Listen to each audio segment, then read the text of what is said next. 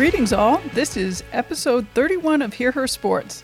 I'm your host and producer, Elizabeth Emery. Today's guest, Katie Jackson, and I met completely by chance at Havana, a Cuban restaurant in West Palm, Florida. She was there competing, and I said hello because she was wearing her Team USA jacket. I'm so glad I did. Katie is an amazing, warm, dynamic person. We talk about her determination very early on in her diagnosis to compete in the Olympics, balancing training and other parts of her life, and lots of details about riding as an above-knee amputee. Katie is a para-equestrian dressage grade 5 competitor. She began competing at the highest level only a year ago in January 2017. In each of the 4 international events held last year in the U.S., she finished in the top position for her grade. She also earned 4 gold medals, representing Team USA in the Nations Cup portion of these same competitions. With her horse, the photogenic Royal Dancer, she is number 3 on the International Equitation Federation World Ranking list for grade 5 para-equestrians.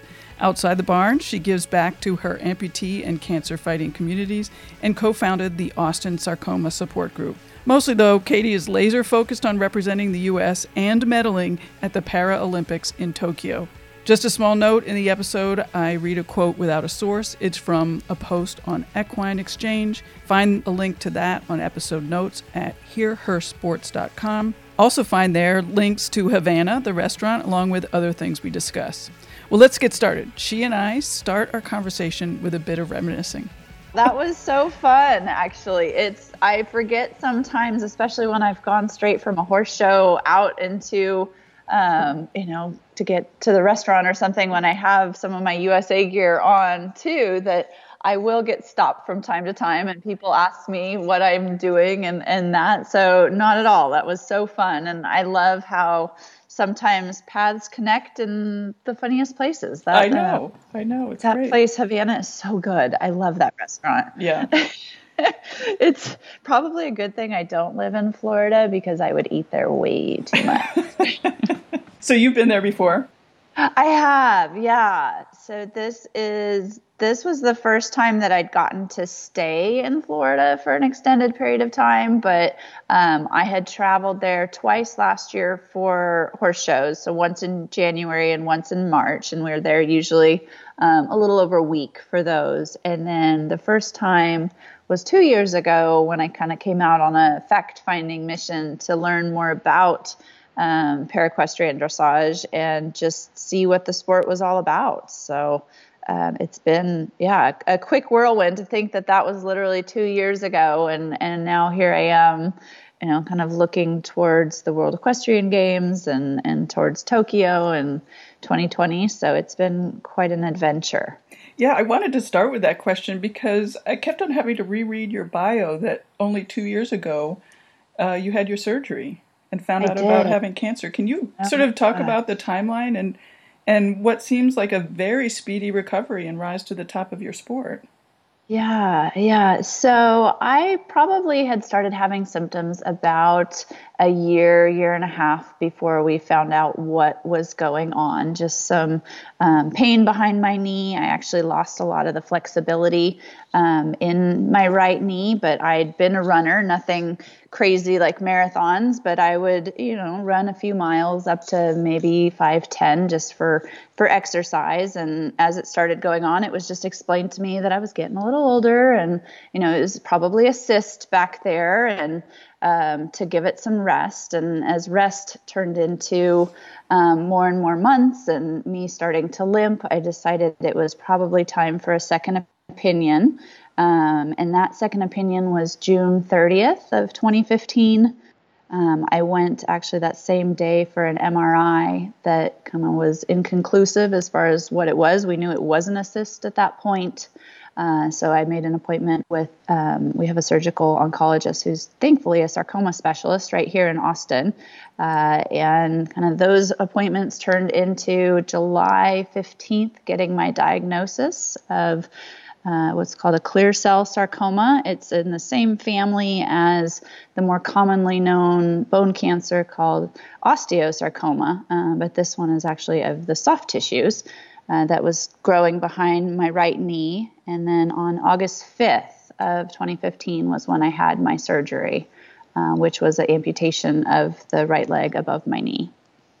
Wow, that's a lot of stuff happening really It quickly. was it was a whirlwind. It was definitely, those moments that you don't feel like you hear about other people having to go through things like that, but to actually live them it's incredible. I don't wish it upon anyone, but at the same time, I've been really fortunate in that some really amazing things have come from it as well. And one of them being my riding.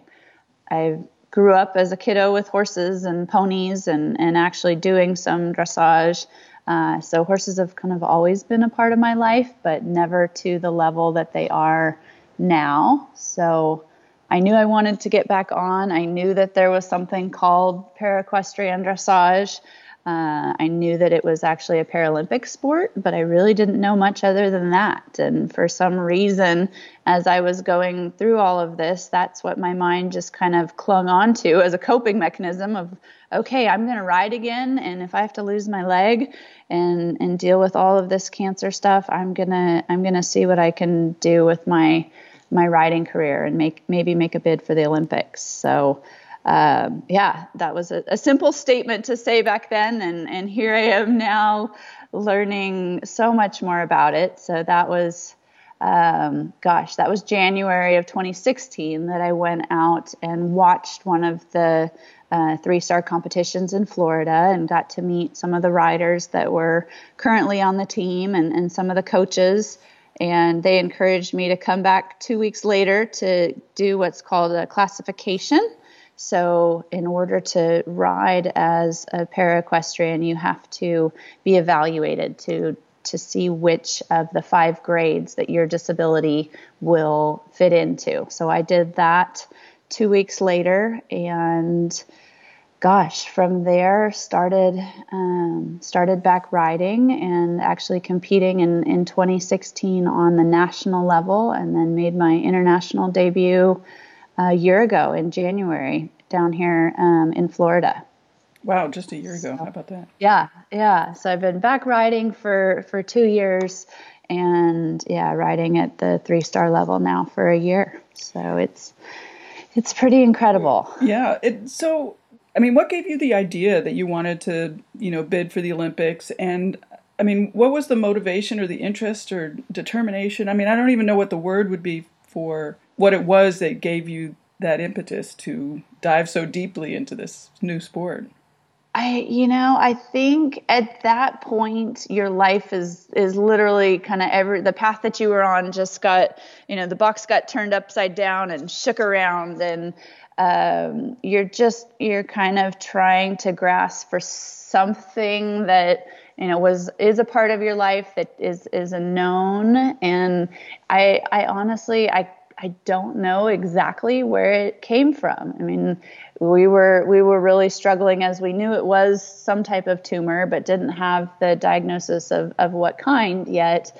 I'm a planner, and I work off of, okay, here's the best case scenario. And I ask, what's the worst case scenario? And he said, it would be amputation of the leg. It would be full-blown chemo, and kind of just battling for your life at that point. And at the same time, in getting the diagnosis, he did say essentially it was your leg or your life. And it makes it a little bit easier to have to swallow something like that, okay. And in that perspective, I'm pretty glad that it is something that we can get rid of, and it's in a spot that could be, that we could actually remove it. And then from there, I don't know. I mean, the horses have been my happy place. They're the place, they're where I go after work to decompress and to, get back into a good spot. And they've always just kind of been therapy for me. So I guess,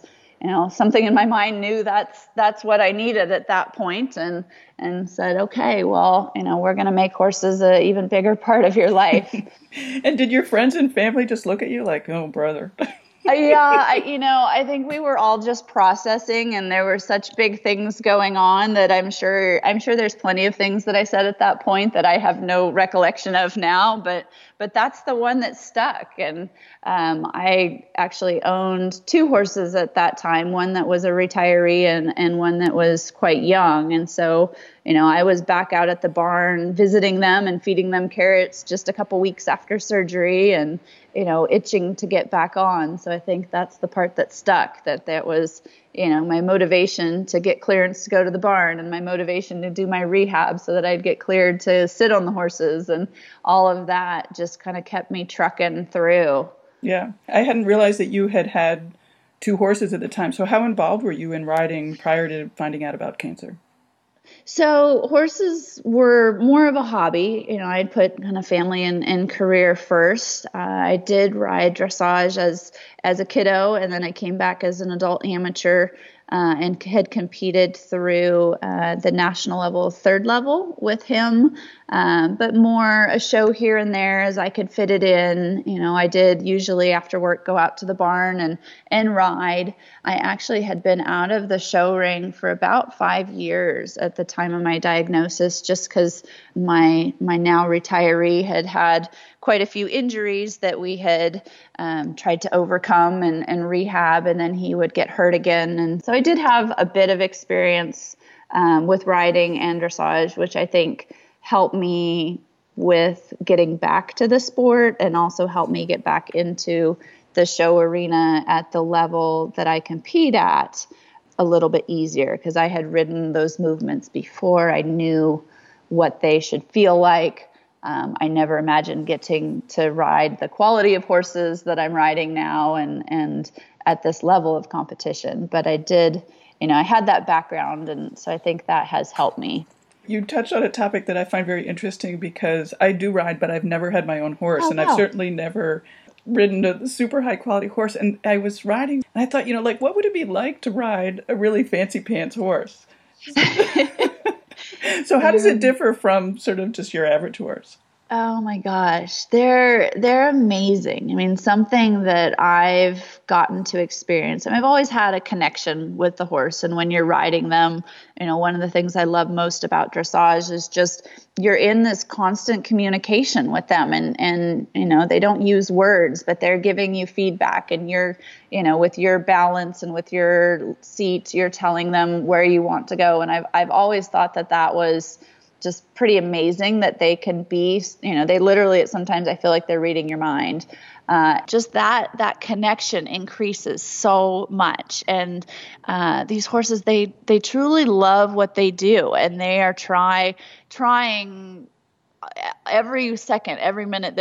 They're connected with you, and they want to do good. They want to work for you. And so that part of it has been pretty incredible to see. On the other side, just the athleticism and the power. I mean, you are covering so much ground in the canter and in an extended canter, and it's just amazing to feel that much power that's contained underneath you and literally is just waiting for you to tell them, I can have him slow down by literally just taking a breath in and exhaling, and that tells him to slow down. Or if I open my hand just a little bit with the rein, that tells him to go faster. It's pretty incredible, but I think it's the power that impresses me the most, that they're just so strong. Wow, that's fun. Are they smarter than the average horse, or is it more training, do you think? It's probably a little bit of both. I've had some pretty darn smart horses in the past and mischievous. I mean, they could figure out how to open their gates and come out, and I've taught them tricks and that. But I don't know. I mean, they definitely have to have a pretty high IQ or horse IQ to learn some of the things that we teach them and to have that understanding. They're pretty incredible animals, really. Well, I'll have to agree with you on that. So explain some of the details about riding as an amputee. And for example, I see you have a special saddle. I do. I've done some modifications. It's actually regular dressage saddle that what I ride with is a Velcro release strap across my hip on the right side. I call it my seat belt because it is kind of that, and that, for the most part, it's pretty passive on that side. If the horse were to stumble or to spook, it just gives me a little bit of an opportunity to have something to catch myself on that side with, so that I don't just end up being launched through the air. And it does help too. One of the biggest differences is the weight. On the left side, I have everything from my, lower thigh, my knee, all of that, which is almost 10 pounds that was taken away. And so the right side just kind of floats up. So balance has been the biggest change for me, and just the biggest thing that I still work with, and being even in my balance. That strap does kind of help me just get a little bit of security on that side, because it literally just kind of wants to float up, especially in the bigger trot movements, and that. Something that we have actually worked on as well is a posterior thigh block.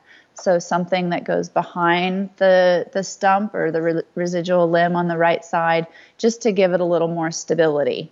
When I first started riding that area, you get a lot of atrophy, and you've really just kind of babied it to make sure that the incision is healing, and as all the nerves are reconnecting in that, it's pretty sensitive. So it doesn't do a whole lot in the first few months. So literally when I first got on and would try and canter, it would just roll back and forth uncontrollably, kind of do its own little dance on that side. So it's gotten much stronger, and I actually influence the horse with it now. I can squeeze one of the adductor muscles on that side. And so if I need to, I can kind of tap or squeeze to get some of the sideways movements with the stump, which is pretty incredible. But balance is definitely the thing that I still, work with at all times, and has been, kind of the biggest hurdle to overcome as an amputee, I think, rider is keeping yourself upright and keeping yourself balanced on the horse. Yeah, let's jump right into some of the training that you're doing. I imagine core strength is super important, and you mentioned balance.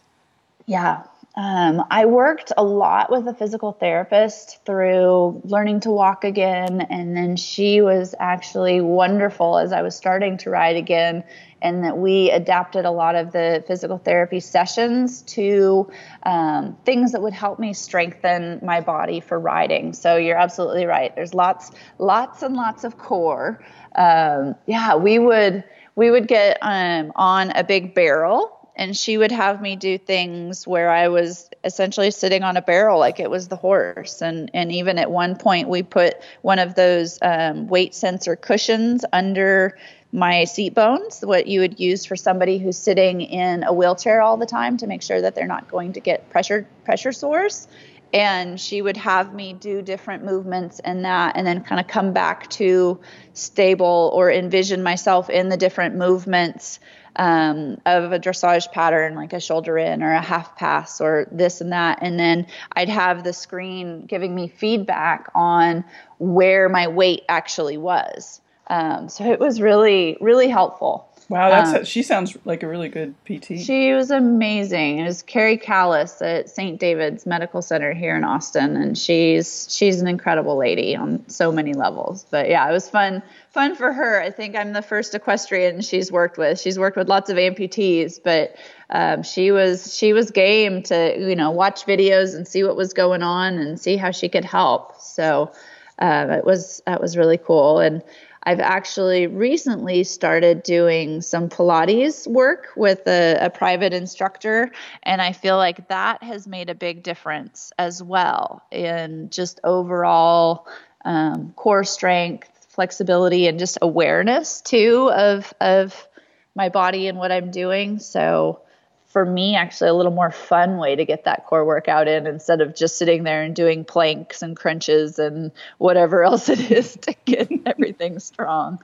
So, yeah. So what about other strength training and maybe aerobic exercise that you're doing?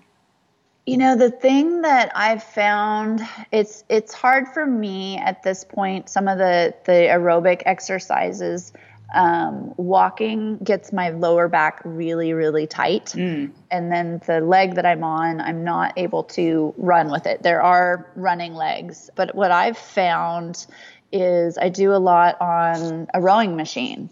And that helps me build strength and work on my cardio at the same time. And that's been a huge thing too, because that is another element of it. You can be really strong, but if you don't have that endurance from from that side of things as well. So I'll usually do strength training and some time on the Concept 2 to really kind of help with getting my cardio back. Yeah, what are the key elements for being successful at your sport? Like how important is endurance and how important is strength? It's a balance of both. It's a lot like ballet in that you have someone, horse and rider, where you have a level of strength that's there, but it also has to have flexibility. There has to be tone without rigidity. And so there's, it is important to be strong, but you can't, if you're just focusing on strength, you may lose a lot of flexibility and then you're not having the movement that you need to move with the horse and give the signals. And at the same time, your heart rate goes up a lot. And when you're riding these big horses and in these events, I'll end up coming out of practicing a test and I'm breathing really hard. So, you have to be in decent shape to do this and compete at this level, and just, everything that's involved with, I like to be involved with as much as I can on getting the horse ready to go and taking care of him. At the bigger competitions, I'll have a groom, but on a day-to-day basis, I want to be the one getting him ready or giving him his bath and doing all of those things. So I think the better in shape I am, the better I can perform. And as an amputee, something that I didn't realize right away, but I still struggle with, is we burn a lot more energy just getting from point A to point B, even if you're not going very quickly. I've heard Really? it's about as an above knee amputee, I think 150% of the energy consumption, just literally to, walk across the room. So Wow. I have to be really careful. And there's times I'm like, I don't feel like I've done a lot today, but I'm exhausted. And it's because I've been walking all around or loading things and unloading things and that. So it definitely, I would say I'm still kind of a work in progress of getting to know my new body and what it needs. And also for me, from the cancer side of it too, just listening a little more and the way that I would have trained in the past, I'm not able to maintain that. I'll get extremely exhausted and I just don't recover the same way. So it's been a learning process for me. I did CrossFit before and would do a lot of, heavy weights and this and that, and I can still do them, but I find, a week or 2 weeks into that I just have kind of burned out all of my energy reserves instead of building them back up. And so it's been a little bit of a trial and error for me to find what I can do to increase my fitness, but also keep my energy levels sustained. I would expect that your body is still adjusting. Really, it's only been a short time. So are you expecting that you're going to, see changes for another, 2-3 years? Sort of in your ability to adjust and your workload? I think I would think so too. I have to remind myself of that at times, that it really hasn't been that long. Probably in the last 6 to 9 months, I have noticed that just overall, I am feeling better and I am able to take on more and have longer days and do more. So I would think that some of that is going to just continue to improve. And the more that I can kind of listen to my body too and be in tune with when it's just a time to have a rest day or whether this is a good day to push and some of that. I've not always been the best at that. I kind of burn the candle at both ends and just push forward. And if you're a little sleepy, that's what they made coffee for. So I'm learning. I'm learning. Yeah, that's, if there's a minute in the day, I will fill it. Yeah. So taking care of myself has probably been one of the biggest challenges of this, and just kind of learning what I need to do that. But yeah, hopefully as I continue and things, this kind of new normal really establishes, I would think that I'll get into a little more of a groove. Right. So I want to talk about what kind of training you're doing on the horse, but first I want to find out about your horse. Yeah. So my horse's name is Royal Dancer, and he is a 13-year-old Westphalian gelding who has had quite a career so far. He was ridden by my coach's daughter for quite some time in what we call able-body dressage, and she competed with him and did quite a bit and had some success, even some Horse of the Years and some big awards. And then he actually started his paradressage career with another rider at our barn, Roxanne Trunnell, and ended up going to Rio with her as her mount for the Paralympics in 2016. I know. And then I was lucky enough to start riding him the following spring after the horse I was riding had sustained an injury. And so I was really lucky to get to ride him, and we connected, I felt like really, really quickly. Had just an instant connection. And so I've been riding him actually since March of last year, and then was able to purchase him this fall. So I get to be his mama now, which is really, really exciting. That's great. He's just a super, super sweet guy.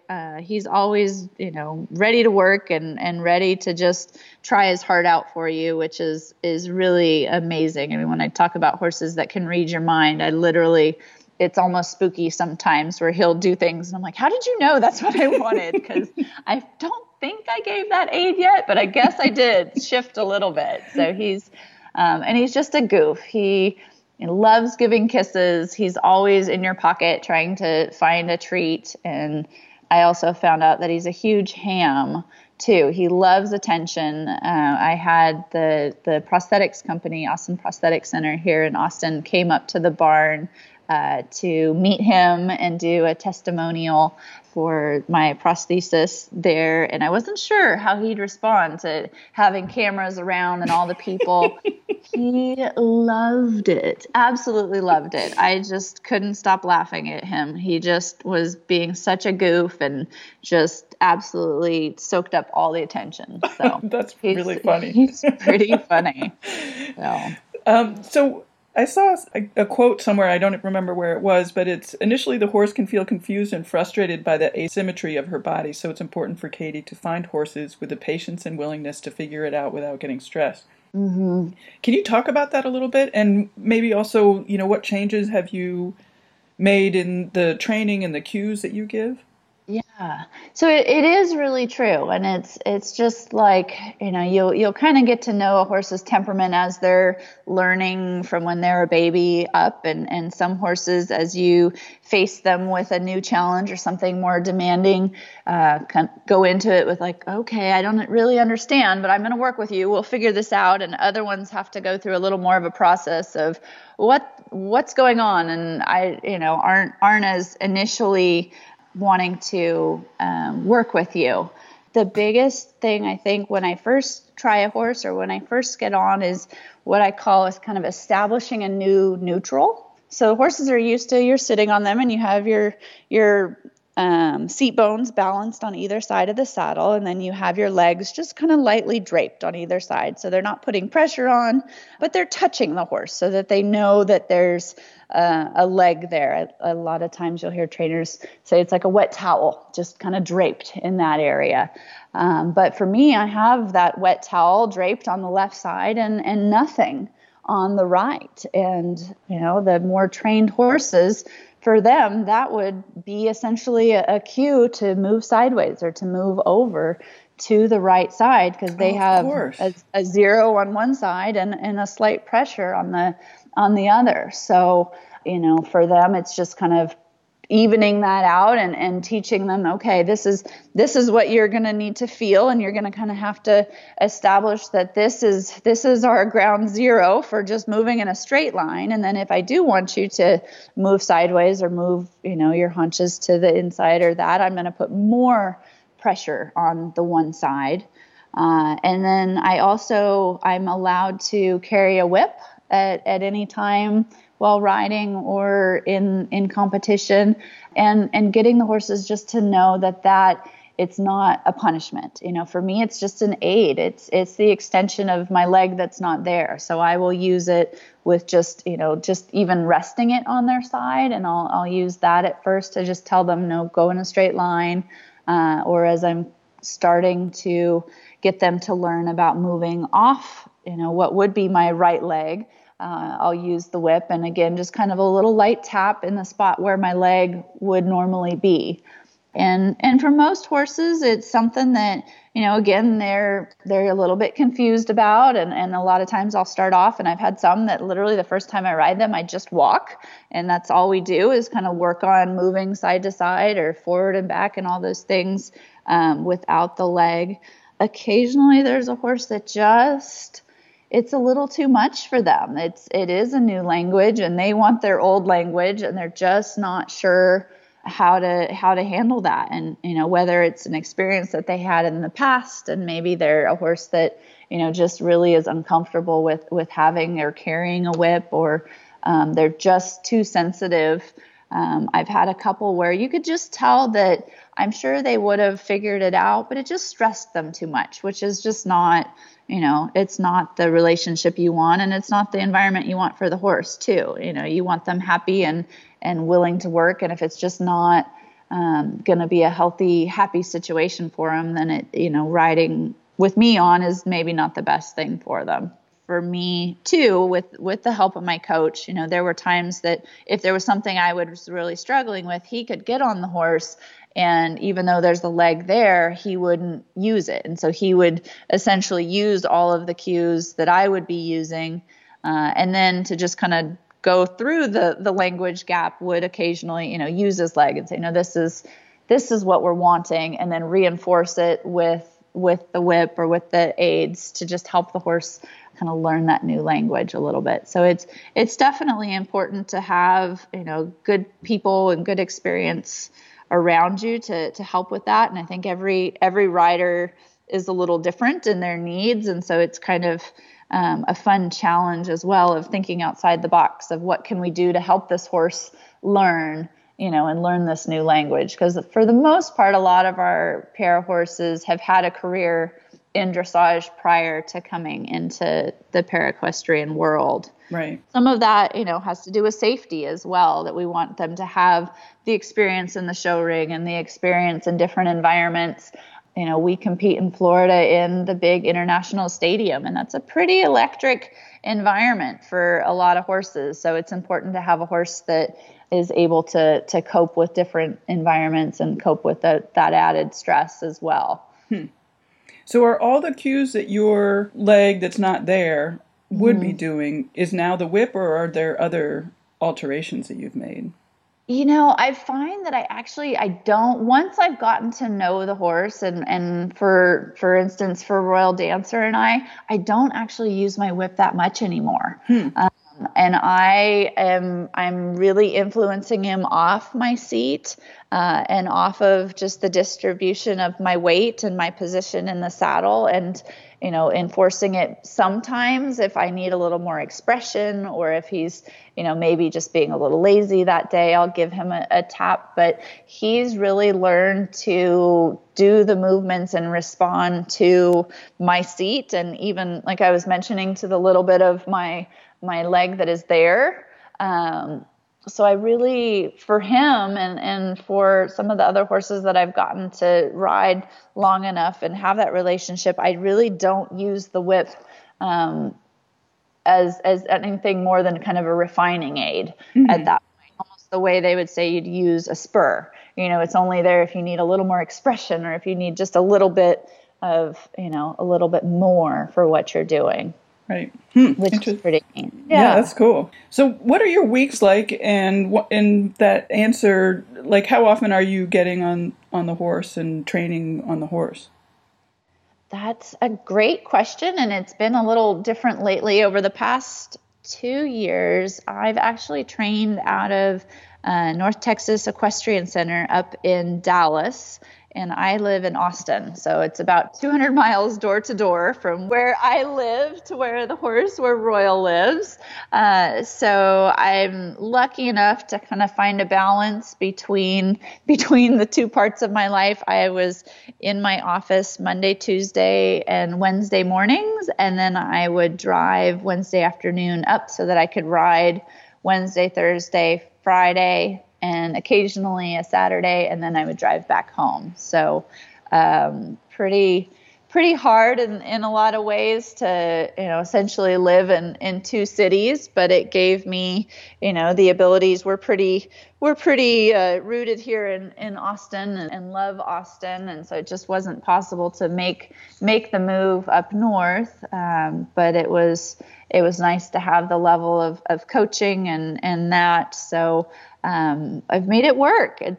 I would love to ride a little bit more, but the nice thing when I'm up there, I can focus on riding, and I've had the opportunity to ride multiple horses during the day. And so I can really kind of pack in as much as I can into those days. And then when I'm here, I can, focus on my office and my husband and my dogs and, and balance the two. So it's not been in a perfect situation, but I've been making it work. Excellent. So, yeah. And you say office, what's your office?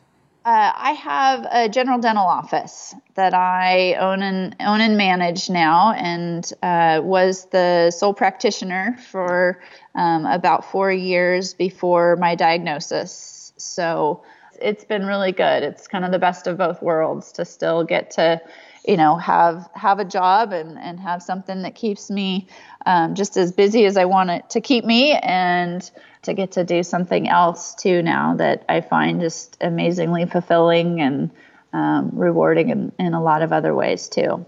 And how much are you traveling for competitions? So the competitions, there's 4 international level competitions in the U.S. each year. And we're usually gone about a little under 2 weeks for each of those competitions. The horses travel on air ride semi-vans that are converted so that they have a nice box stall, a nice big area to travel in. So the horses will leave usually 4 or 5 days before competition so that they have time to rest and recuperate and be, back in their prime before we're competing. For this year, 2 of the competitions were 2 weeks apart in Florida. So I actually left December 28th with the horses to come to Florida, and I was down there with them until January 28th. It's amazing down there. I mean, there's just the quality of horses, the quality of riding, just the people that are down there. I mean, it literally is people from all over the world, and some of our top riders, people that are just walking by you, getting a cup of coffee, and that's someone that's won a medal in the Olympics. I mean, it's incredible, and I think that it has helped me kind of up my game as well to be in that environment and just watching and learning as much as I can from everyone down there too. I bet, yeah. Do you like competing? I do.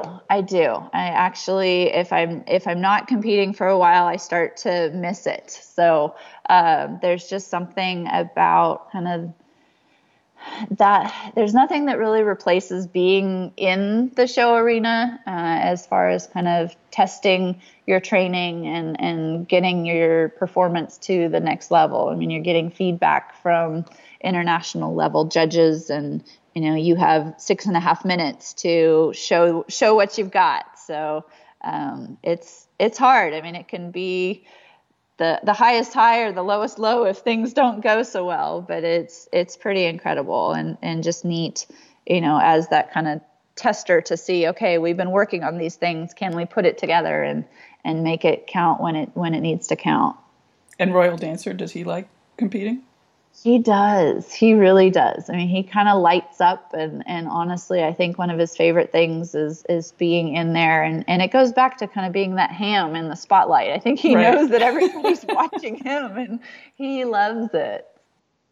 Yeah, and you're aiming for the 2020 Paralympics in Tokyo. So what are your next 2 years going to be like? What kind of prep are you doing? So, the biggest thing are these competitions and just getting the feedback from the judges. And then in the interim, working with our coaches to really kind of increase both our strength and the horse's strength, and really iron out some of the small details that are what can get you to that next level. I mean, the goal is not only to be in Tokyo at the Paralympics, but also to be bringing home a medal for Team USA. So, we're really looking at what is that going to take to get us up on the medal podium and have those types of performances. So it's the little details that can count to get that score. So for me, it will probably be working with, I love learning from different people. So probably continuing to work with a group of coaches and getting feedback from them as well. I have actually been talking with one of our high performance consultant for the U.S., Michelle Asseline, that we may actually look for a second horse for me as well. So I'm kind of putting that out to the universe, and that'll be some kind of exciting things in the next couple of weeks that I'm going to be posting to see. We really want to get a medal caliber horse out there, and I think that Royal Dancer is an amazing partner, and I believe that he could be it. But I think it could also be awesome to have another horse to compete with as well. I would expect it would be nice to have somebody in the wings, regardless. It is, yeah. I mean, you learn something from every horse that you're on. You really do. And so I think for me as a rider, the more experience I can have, and having two horses gives me even more experience in the show ring as well. It's anything we can do to up our game and make ourselves more prepared. This year, we're qualifying for the World Equestrian Games, which are going to be held actually for only the second time in the U.S. They're in North Carolina at Tryon. From there in 2019, I think as far as preparing, potentially going abroad, I think will be a huge asset just from an experience level, getting the horses in some new environments, really competing against a lot of our other para-equestrian teams from the European countries that really are at the top of their game and are the ones that are getting the gold medals, and so learn from them as well, hopefully in that year in between. And I know that you're involved in the Austin Amputee Support Group and the Para-Equestrian Association Mentor Program and the Austin Sarcoma Support Group. So you're very involved in this new life. I am.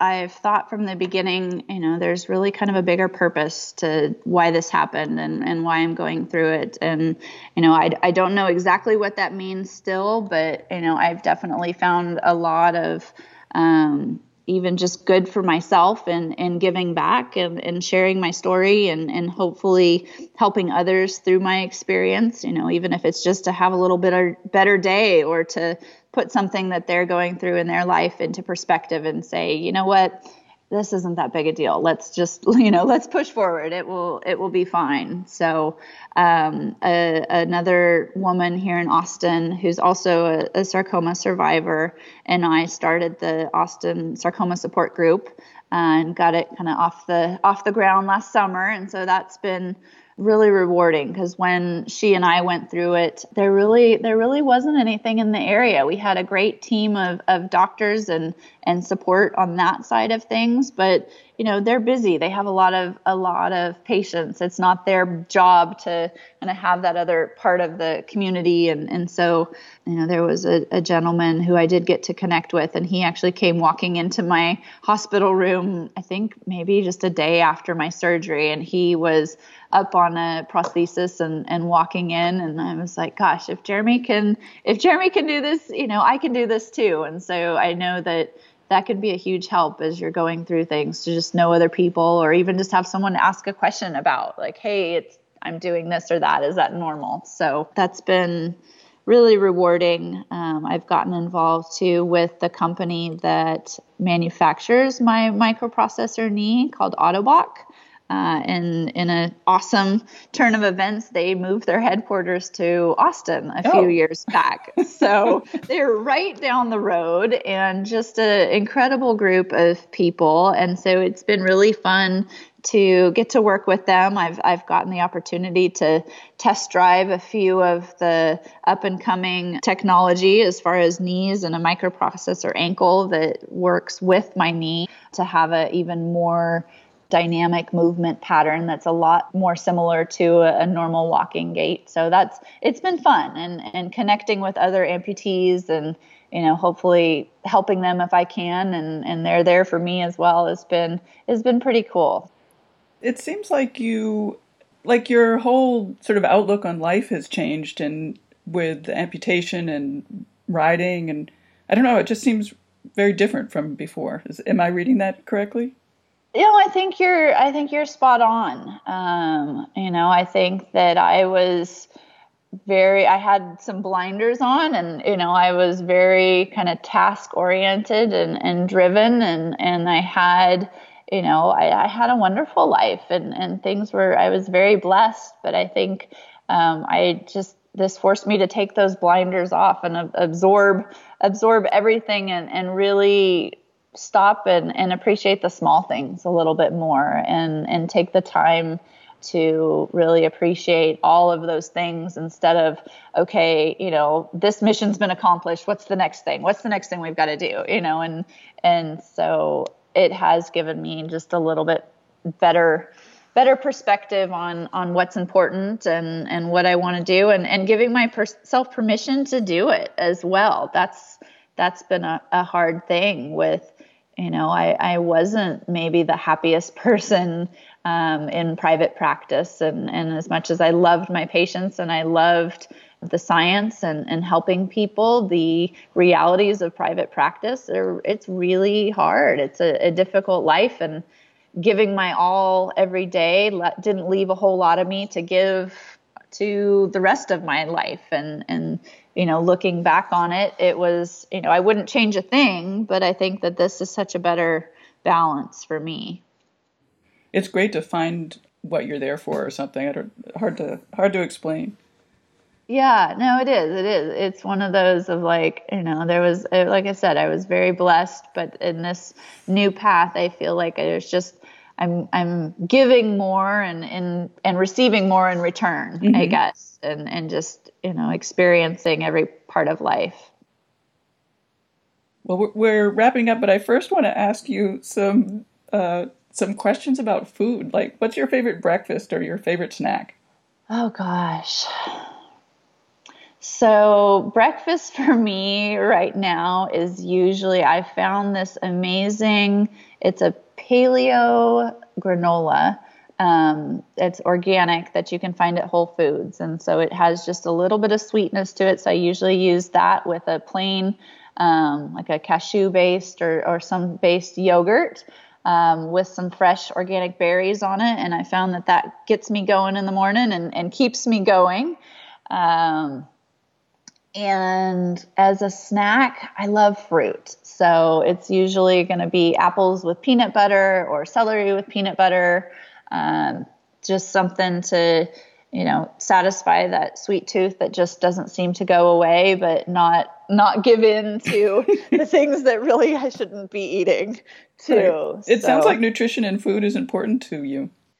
It really, that's been something I was on that road to kind of discovering food and the importance of it before all of this. But, in learning more about the connections of some of the, pesticides in relation to cancer and just, the food that we eat is our fuel. And so, the cleaner that we can eat and things that give us energy are so much better. And I can tell, if I cheat and we're going out to eat and I eat a bunch of stuff that tastes really great, but, the next day I'll feel it. I just feel like I'm driving with the parking brake on for the rest of the day.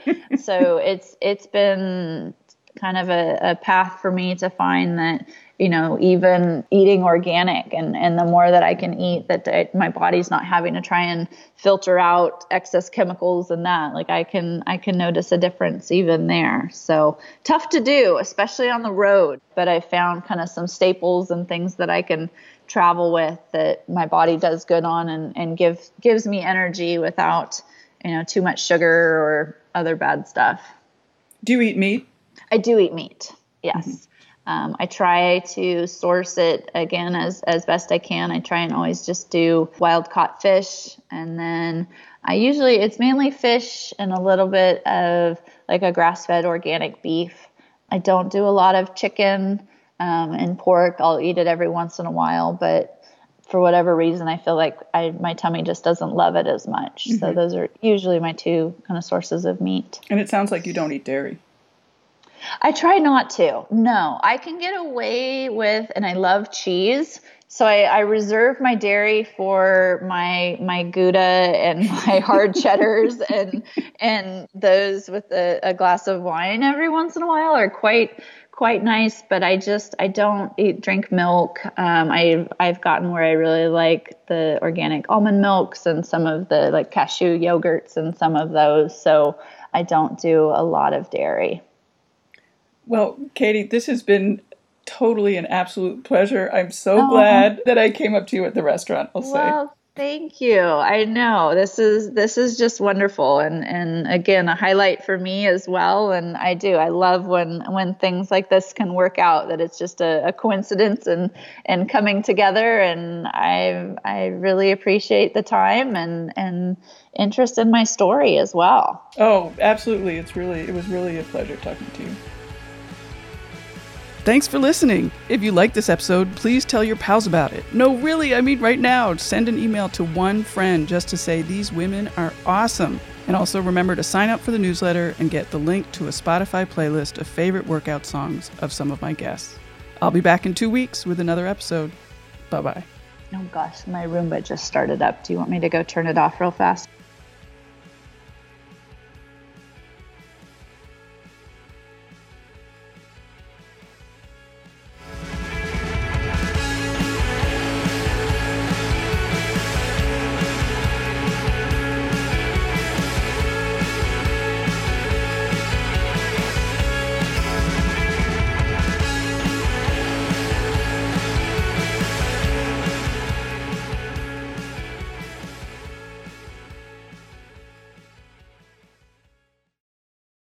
Hey there, my name is Michael Laminato and this is Pit Pass F1, a brand new podcast that'll take you closer to the action of the world's most prestigious motorsport. From Monaco to Miami and Australia to Azerbaijan, Pit Pass F1 is on the ground and has you covered. Esteemed F1 journalists Julianne Cerasoli and Chris Medland will take you inside the sport every round. They'll keep you up to date with the latest news breaking in Formula One and the most influential views shaping the world of Grand Prix racing. Every Friday, we'll be bringing you a track guide and race preview, and Chris and Ju will be in your feed every morning from Saturday through to Monday to keep you up to date on all the day's action on and off the track. So if you want to be in the know on the latest in Formula One, subscribe wherever you get your favourite podcasts and visit us at evergreenpodcasts.com. Pit Pass F1, a brand new show for Evergreen Podcasts.